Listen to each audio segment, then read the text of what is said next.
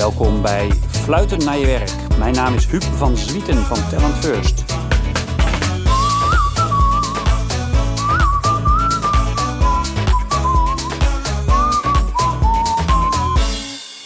Ik heb een leuk gesprek met Leone Groot-Woordman. Zij is verantwoordelijk voor onder andere HR bij de grootste GGZ-instelling van Nederland, de Panacea Groep.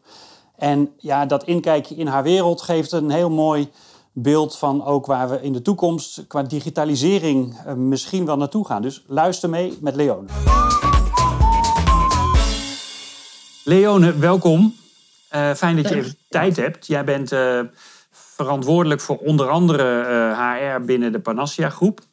Dus leuk om daar even met jou over te spreken. Want HR is maar één van jouw portefeuilles, hè? Begreep ik als bestuurder. Ja, dat klopt. Binnen de Panacea Groep ben ik verantwoordelijk voor HR, voor vastgoed facilitair. Maar sinds kort ben ik bestuurder professionele diensten geworden. Ja. En hangen eigenlijk alle diensten onder. Hè, hangen allemaal samen met elkaar, maar hangen daar ook allemaal onder. Ja, dat klopt. Wat is er dan feitelijk veranderd aan je werk sinds die nieuwe rol? Nou, dat betekent dat ik niet primair meer verantwoordelijk blijf voor HR en voor vastgoed facilitair, maar dat mijn verantwoordelijkheid wat is uitgebreid en dat er echt vakdirecteuren weer op HR en vastgoed facilitair komen. Dat combineer ik nu nog, maar vanaf januari gaat dat echt wisselen.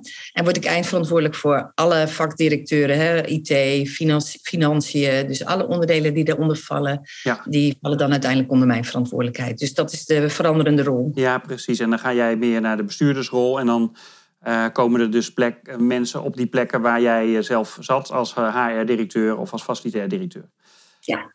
Oké, nou mooi dat de introductie. Want Panacea Groep, 13.500 mensen over allerlei verschillende zorgmerken. En de rode draad is geestelijke gezondheidszorg, hè? Ja, dat klopt. Ja. We hebben geestelijke gezondheidszorg en we bieden dat eigenlijk aan. Je gaf al aan via verschillende merken, maar dat doen we ook op alle niveaus. Dus van heel licht, licht waar het kan en zwaar waar het nodig is. Ja. Dus van lichte ambulante zorg, thuis hulpverlening, praktijkondersteuners bij huisartsen. Maar ook klinische setting hebben we. Dus we hebben ook veel klinische terreinen in Nederland. En we bieden ook beschermd wonen-voorzieningen aan. En allemaal ambulanten, alles wat ertussenin zit. Dus alles op het gebied van GGZ en wat daarmee samenhangt. Dus ook verslavingszorg in combinatie met GGZ. Dat bieden we allemaal aan. Ja, fantastisch. Ik heb me helemaal nooit zo gerealiseerd hoe groot dan zo'n organisatie als die van jullie is. Want 600 locaties in het land vertelde je al. En hoeveel cliënten komen er dan in een jaar voorbij? Rond 180.000 cliënten komen er per jaar voorbij bij ons. Mogelijk, hè? Ja, dat zijn er heel erg veel. Dat is een wereld die normaal gesproken natuurlijk aan je zicht ontrokken is als je daar zelf niet mee te maken hebt. En de meeste mensen hebben daar gelukkig natuurlijk ook niet mee te maken, want dat is misschien maar beter ook. Maar dat daar dan dus wel zo'n gigantische organisatie achter zit, is toch wel fascinerend. Hey, en hebben jullie door corona ook extra werkdruk en extra belasting voor jullie organisatie? Want het is natuurlijk de zorg, maar niet de zorg zoals we het in het nieuws tegenkomen, in de ziekenhuizen.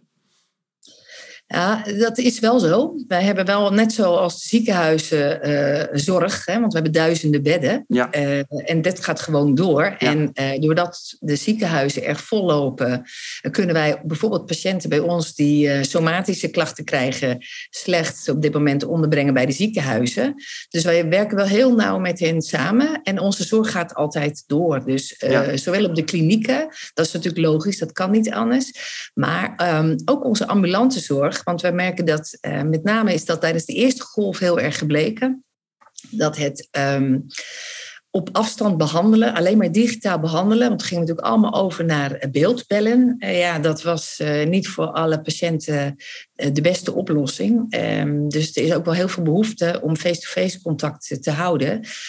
Dus veel contacten werden ook afgezegd. En het is mooi dat het kan, maar het is niet voor alles altijd even effectief. Nee. Dus onze zorg gaat ook op dit moment tegen alle stromen in gewoon door, ook op al onze ambulante locaties. Oh ja.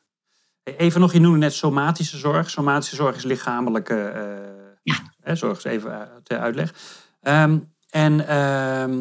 Waar ik dan benieuwd naar ben, want wij hebben natuurlijk in onze wereld van coaching en training, hebben we natuurlijk ook helemaal moeten bewegen naar online. En zie jij nou ook voordelen van die beweging? Dus zie je nu ook dat er door beeldbellen en door online werken met mensen, dat daar ook voordelen achter vandaan komen? En welke zijn dat dan? Ja, zeker. We zien veel voordelen. Om even te schetsen, bij het start van corona hadden wij 100 behandelaren die veel digitaal werkten. En dat hadden we binnen een paar weken, zaten al op een paar duizend behandelaren die online konden werken. Ja. Dus waar de techniek ons natuurlijk enorm in de weg zat. We zijn een redelijk behoudende sector ten aanzien van nieuwe technieken. Daar moesten we in één keer, want continuïteit van zorg is natuurlijk cruciaal. Ja. En het bleek dat dat ook gewoon ging. Ja. En het is niet altijd even effectief en even handig. Maar waar we in het begin het hele land door gingen reizen voor allerlei overleggen, doen we dit natuurlijk nu digitaal. Ja. We hadden al digitale polies. Ja, die zijn natuurlijk veel harder gaan groeien. Omdat we gewoon, we waren al ingericht op digitaal kunnen behandelen. Ja. Maar dat heeft echt een enorme vlucht genomen. Ja. Dus de hele organisatie is wel heel veel digivaardiger en efficiënter daardoor geworden. Ja, dus efficiënter is een van de voordelen die je ziet. Ja. En nog andere voordelen ook? En ik vraag erop door, want wij zijn... Je ziet het hier misschien naast me staan of misschien niet. Maar Future Fit Learning is een programma wat wij nu aan te verzorgen zijn met subsidie van de overheid. Juist precies om mensen die zich bezighouden met professioneel begeleiden van anderen, om die digitaal vaardiger te maken en om die ook meer technologie te laten integreren in hun werk. Dus ik ben daar heel erg in geïnteresseerd van wat bij jou dat dan voor voordelen nog verder heeft opgeleverd. Maar efficiëntie is er dus in ieder geval al één van. Ja, dat is zeker. En je merkt ook dat voor sommige collega's, dat is wisselend. Hè? Sommige collega's hebben echt veel baat bij meer het eigen tempo, eigen ritme, eigen indeling kunnen maken door niet de reisbeweging erbij te hoeven maken. Ja. Dus gesprekken vinden ook op andere tijdstippen plaats. Ja. Sluit natuurlijk ook, kan ook meer aansluiten bij behoeften van de cliënten van ons. Ja. Want je bandbreedte is vaak beter, is vaak wat ruimer. Je bent flexibeler. Dat is ook je bent flexibeler. Ja. En dat maakt het natuurlijk ook voor cliënten makkelijker. Ja. Dus dat is wel een voordeel. Maar wat ik ook wel een nadeel vind, is dat we zijn heel functioneel geworden. Dat lijkt een voordeel, maar dat is ook wel echt een nadeel. Ja. Want daardoor zijn we, zodra de camera start, zijn we heel efficiënt en effectief en functioneel bezig. Terwijl normaal loop je nog even met iemand naar de koffieapparaat? Heb je nog even een ander soort contact voordat je meteen op de inhoud verder gaat? Ja. En je merkt dat dat wel heel erg gemist wordt. Ja, dat moet je gewoon organiseren. Hè? Dus dat is natuurlijk iets wat je ook digitaal kunt organiseren. Wij hebben het begrip digitale reistijd bijvoorbeeld ingevoerd. Dat is, het is al duidelijk denk ik wat het is. Hè? Dat je niet back-to-back je meetings hebt, maar dat je daartussendoor ook wat ruimte creëert. Maar ook dat informele contact kun je natuurlijk gewoon organiseren. Maar dat gaat inderdaad niet vanzelf. Nee. Nou, misschien is dat best wel interessant dan om ook eens te kijken of we jullie mensen die anderen begeleiden met dat programma zouden kunnen helpen. Want dat is een programma waar we vanuit het ministerie van Sociale Zaken eigenlijk subsidie voor hebben gekregen. Omdat zij zien van dat leven lang leren en mensen helpen in hun ontwikkeling. Dat kan daar echt wel een digitale upgrade gebruiken. Maar dat is misschien iets voor laat. Maar dat is, want jullie hebben daar natuurlijk gewoon ook heel veel mensen die echt die begeleiding doen in hun dagelijkse werk. Ja, dat klopt. Ja. Dus dat klopt. Dus die hebben we inderdaad. Dus we hebben mensen die onze collega's helpen om digitaal vaardig te worden. Maar we hebben natuurlijk ook inderdaad onze behandelaren die natuurlijk heel veel met patiënten samen dit soort acties doen. Ja. Hey, en wat voor voordelen zie je voor de cliënten met deze transformatie naar meer digitaal? Nou, een groot voordeel is dat eigenlijk onze cliënten in een eigen omgeving kunnen blijven. Ja, precies. En ik stel me altijd voor, het is een ingewikkeld gesprek, niet altijd, maar dat kan het natuurlijk best vaak wel zijn. Het gaat heel erg over jezelf. En als je dan eerst moet reizen, dan naar een groot gebouw gaat, dan in een redelijk, ik noem het altijd, maar toch een beetje redelijk anonieme kamer komt. Misschien wel iemand die qua gezicht vertrouwd is. Dan moet je moet een paar drempeltjes over voordat je eenmaal in die spreekkamer zit en dat gesprek gaat voeren. En, je moet je ook nog verhouden tot de secretaresse of de receptioniste. En je moet in het openbaar vervoer, wie weet wat je allemaal voor stappen moet zetten. Die vallen natuurlijk allemaal weg inderdaad. Ja, en je ziet aan de meeste cliënten van ons zie je natuurlijk niks. Nee. Maar ze dragen wel iets met zich mee. Ja. Dus het zijn toch allemaal extra stappen die gezet moeten worden. Ja. En als je gewoon op je bank kan zitten en daar vandaan het gesprek kan voeren in een omgeving die voor jou vertrouwd is, dan is dat in je gespreksvoering kan dat natuurlijk veel handiger zijn. En het is voor jezelf waarschijnlijk veel prettiger en laagdrempeliger. Grappig, hè? Als je over de techniek heen bent. Hè? Want dat is nog wel ingewikkeld. Voor sommigen is dat echt wel ingewikkeld. Zeker, dus ook daar kregen we weer de vraag. Wat kunnen we doen om de digivaardigheid van onze cliënten te vergroten? En kunnen wij ook devices beschikbaar stellen? Want niet iedereen heeft beschikking over een smartphone of een iPad. Dus ook echt oude iPads hebben we leeggehaald. En toch ook maar op sommige plekken ter beschikking van patiënten weer ingezet. Zodat ze wel behandelingen konden laten doorgaan. Ja. Nee, ik zeg ook absoluut niet dat het alleen maar voordelen in zich heeft. Want er zijn natuurlijk ook echt nadelen. Maar ik vind het wel grappig dat die voordelen die zich nou aandienen, dat niemand die eigenlijk zo had bedacht of zo van tevoren. Dat er gewoon zo'n wereld aan voordelen achter vandaan komt, achter die crisis. Dus, vanuit jouw HR-achtergrond, dat is natuurlijk ook waar je vandaan komt. Maar nu ook is het een van je verantwoordelijkheden. Wat zijn nou voor de komende jaar voor jou de belangrijkste focusdingen waar je mee bezig bent? Als je kijkt naar onze organisatie, als je kijkt naar zorg in het algemeen, dan zie je natuurlijk dat de arbeidsmarkt een enorm ingewikkeld vraagstuk gaat worden. En we weten ook dat hoe wij ook ons best gaan doen om te werven. Wij gaan met z'n allen te weinig mensen opgeleid en beschikbaar krijgen om alle zorg te kunnen blijven verlenen op de langere termijn. Ja. Dus dat vind ik echt wel een zorg. En dus dat betekent ook dat je heel erg aan het kijken bent, ik in ieder geval, naar het zorgproces. Zou je dat anders kunnen inrichten, zodat je andersoortige functies kunt creëren, zodat de zorg echt primair alleen maar een zorgtaak is. Ja. En kun je ook zaken verder digitaliseren, automatiseren, zodat echt handelingen die heel veel repeterend zijn en die ook in de administratie heel veel tijd kosten voor alle zorgprofessionals, dat je die zoveel mogelijk kan afvangen, zodat zorg echt alleen maar voor zorg beschikbaar is. Zorgwerk ook echt alleen maar binnen de zorg werkt en niet aan al die randverschijnselen. Ja. We gaan echt met elkaar een enorme uitdaging krijgen. Dus die zien wij als organisatie, maar die zie je eigenlijk over de hele zorg in Nederland heen. Ja. En daarnaast, wat ik ook wel een heel belangrijk punt vind en wat bij ons hoog op de agenda staat, zijn eigenlijk 2 punten. Vitaliteit is er eentje die heel hoog op de agenda staat vanuit HR. Van de werknemers. Ja, van echt al onze collega's. Hoe houden we ze fit en vitaal? Ja. De complexiteit van onze patiënten die neemt toe. We zien ook de werkdruk toenemen. Hoe hou je het leuk en hoe hou je het goed, maar hoe blijf je ook gezond? En dat zie ik ook met het meer op afstand werken en meer vanuit huis werken. Wij proberen echt mensen wel in beweging te krijgen om van die stoel af te komen. Ja. Want voor je het weet zit je al die uren achter elkaar in je scherm. Ja. Ja, dat is voor je mentale fitheid en voor je fysieke fitheid, voor beide is het niet zo goed. Nee, dus precies, nee. Hoe kun je daar nou beter in ondersteunen? En welke suggesties kun je doen om om iedereen zo goed mogelijk en met zoveel plezier ook als mogelijk aan het werk te houden? Ja. Hey, want hoeveel mensen van jullie 13.500 mensen hebben direct klantcontact met die 180.000 cliënten? Dat zullen er ongetwijfeld een heleboel zijn. Dus die echt die begeleiding doen, die gesprekken doen. Ja, nou, als je kijkt, even kijken, dat zijn er ongeveer, ik denk 11.000, 12.000. Ja. Nee, want stel je voor, we hadden het net over digitalisering, automatisering noem jij nu. En dat is natuurlijk best wel een heilig huisje. Want hoe kan je nou dat menselijke contact automatiseren of digitaliseren? Dat is natuurlijk voor heel veel mensen eigenlijk nauwelijks voorstelbaar. Maar als je nou met behulp van technologie de contacturen zou kunnen halveren, dus dat de klant nog net zoveel krijgt en net zoveel impact en net zo goed geholpen wordt.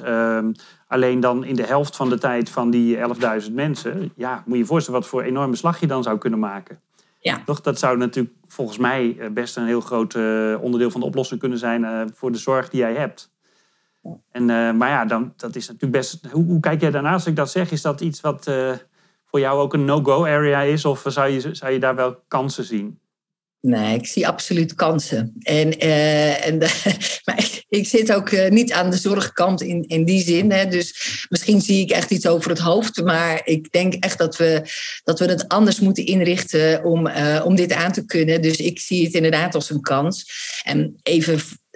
wat wij bijvoorbeeld ook al doen nu, is heel erg actief e-modules aanbieden, ook al aan cliënten, voorafgaand aan de behandeling, zodat ze ook al vanuit zelfhulpprogramma's en vanuit wat wij digitaal als aanbod hebben, dat ze ook al ermee aan de slag kunnen. Ja. Hè? We zetten apps in op dit moment ook om ze te kunnen monitoren en om direct hulp te kunnen bieden. Dus je ziet dat er echt een toename is van de technologie.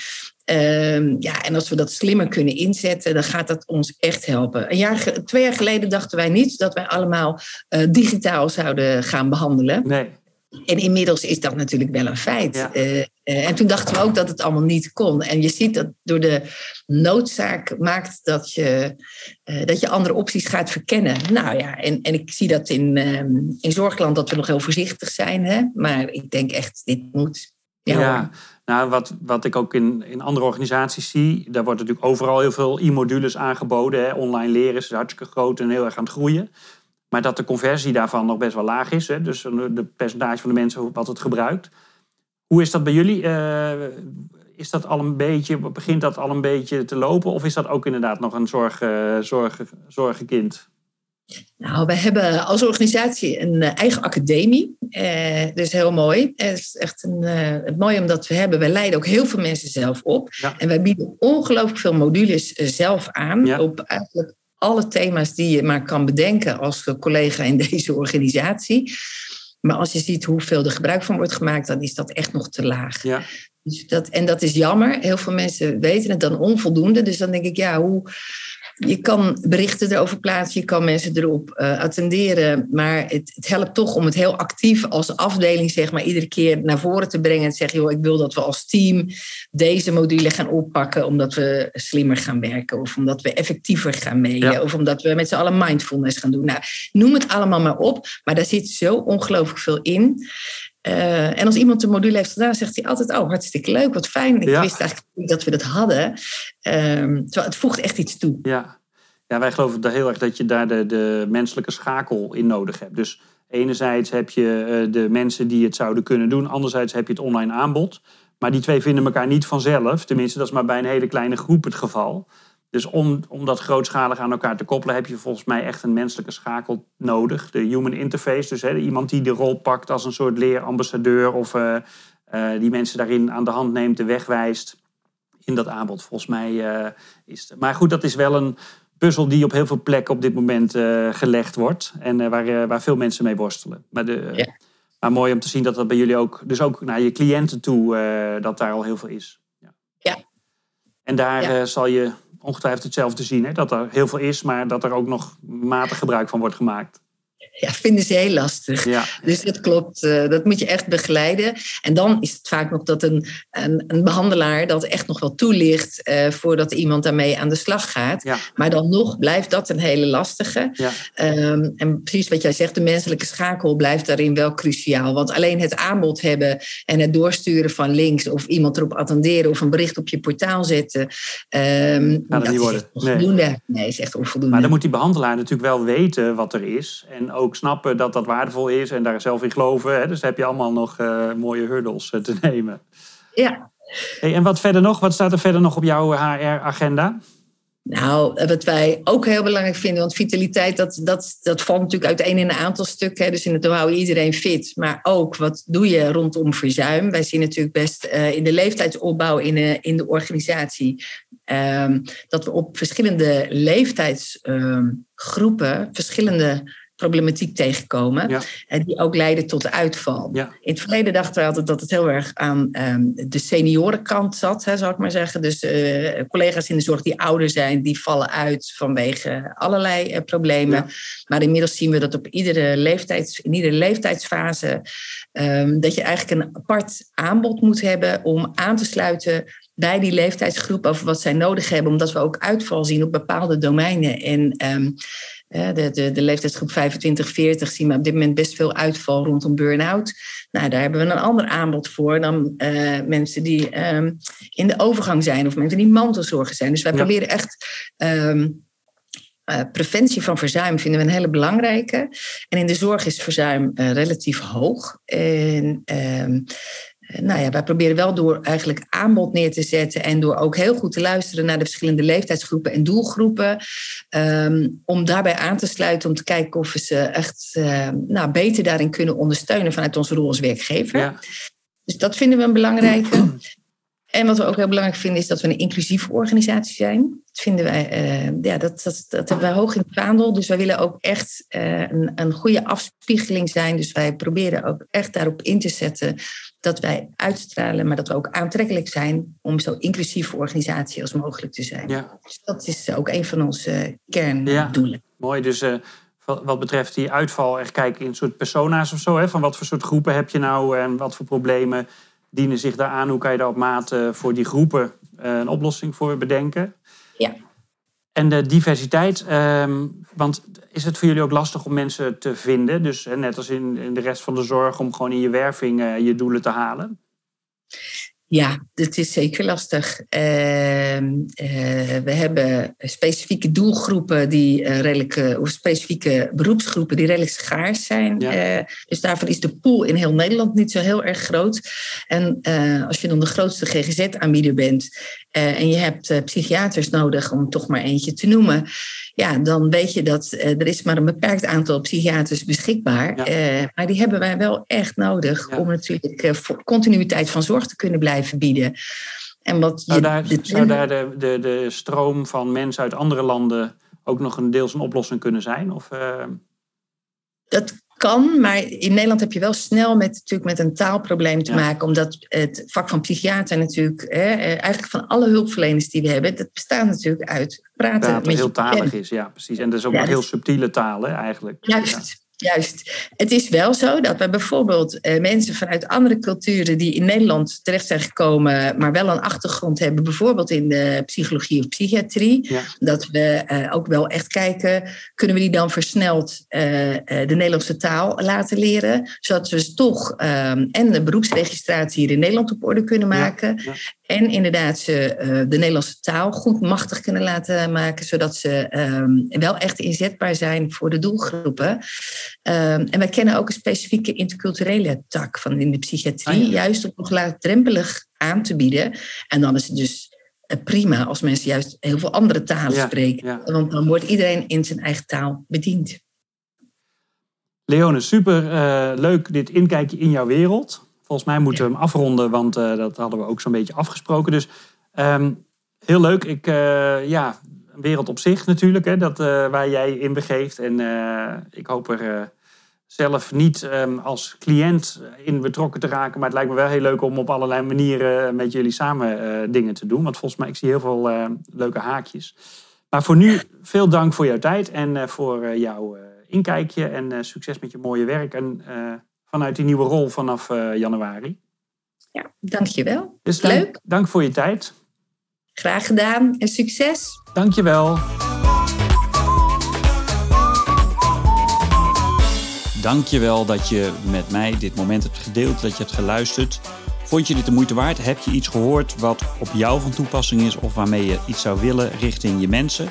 Kijk dan op www.talentfirst.nl, want daar vind je alle informatie over hoe wij met elkaar voor bedrijven en voor organisaties, maar ook voor individuele professionals, trajecten verzorgen, maatwerkprogramma's, coachingstrajecten, trainingen, om jou en de mensen om je heen te helpen om fluitend naar hun werk te gaan. Voor de rest van je leven. www.talentfirst.nl.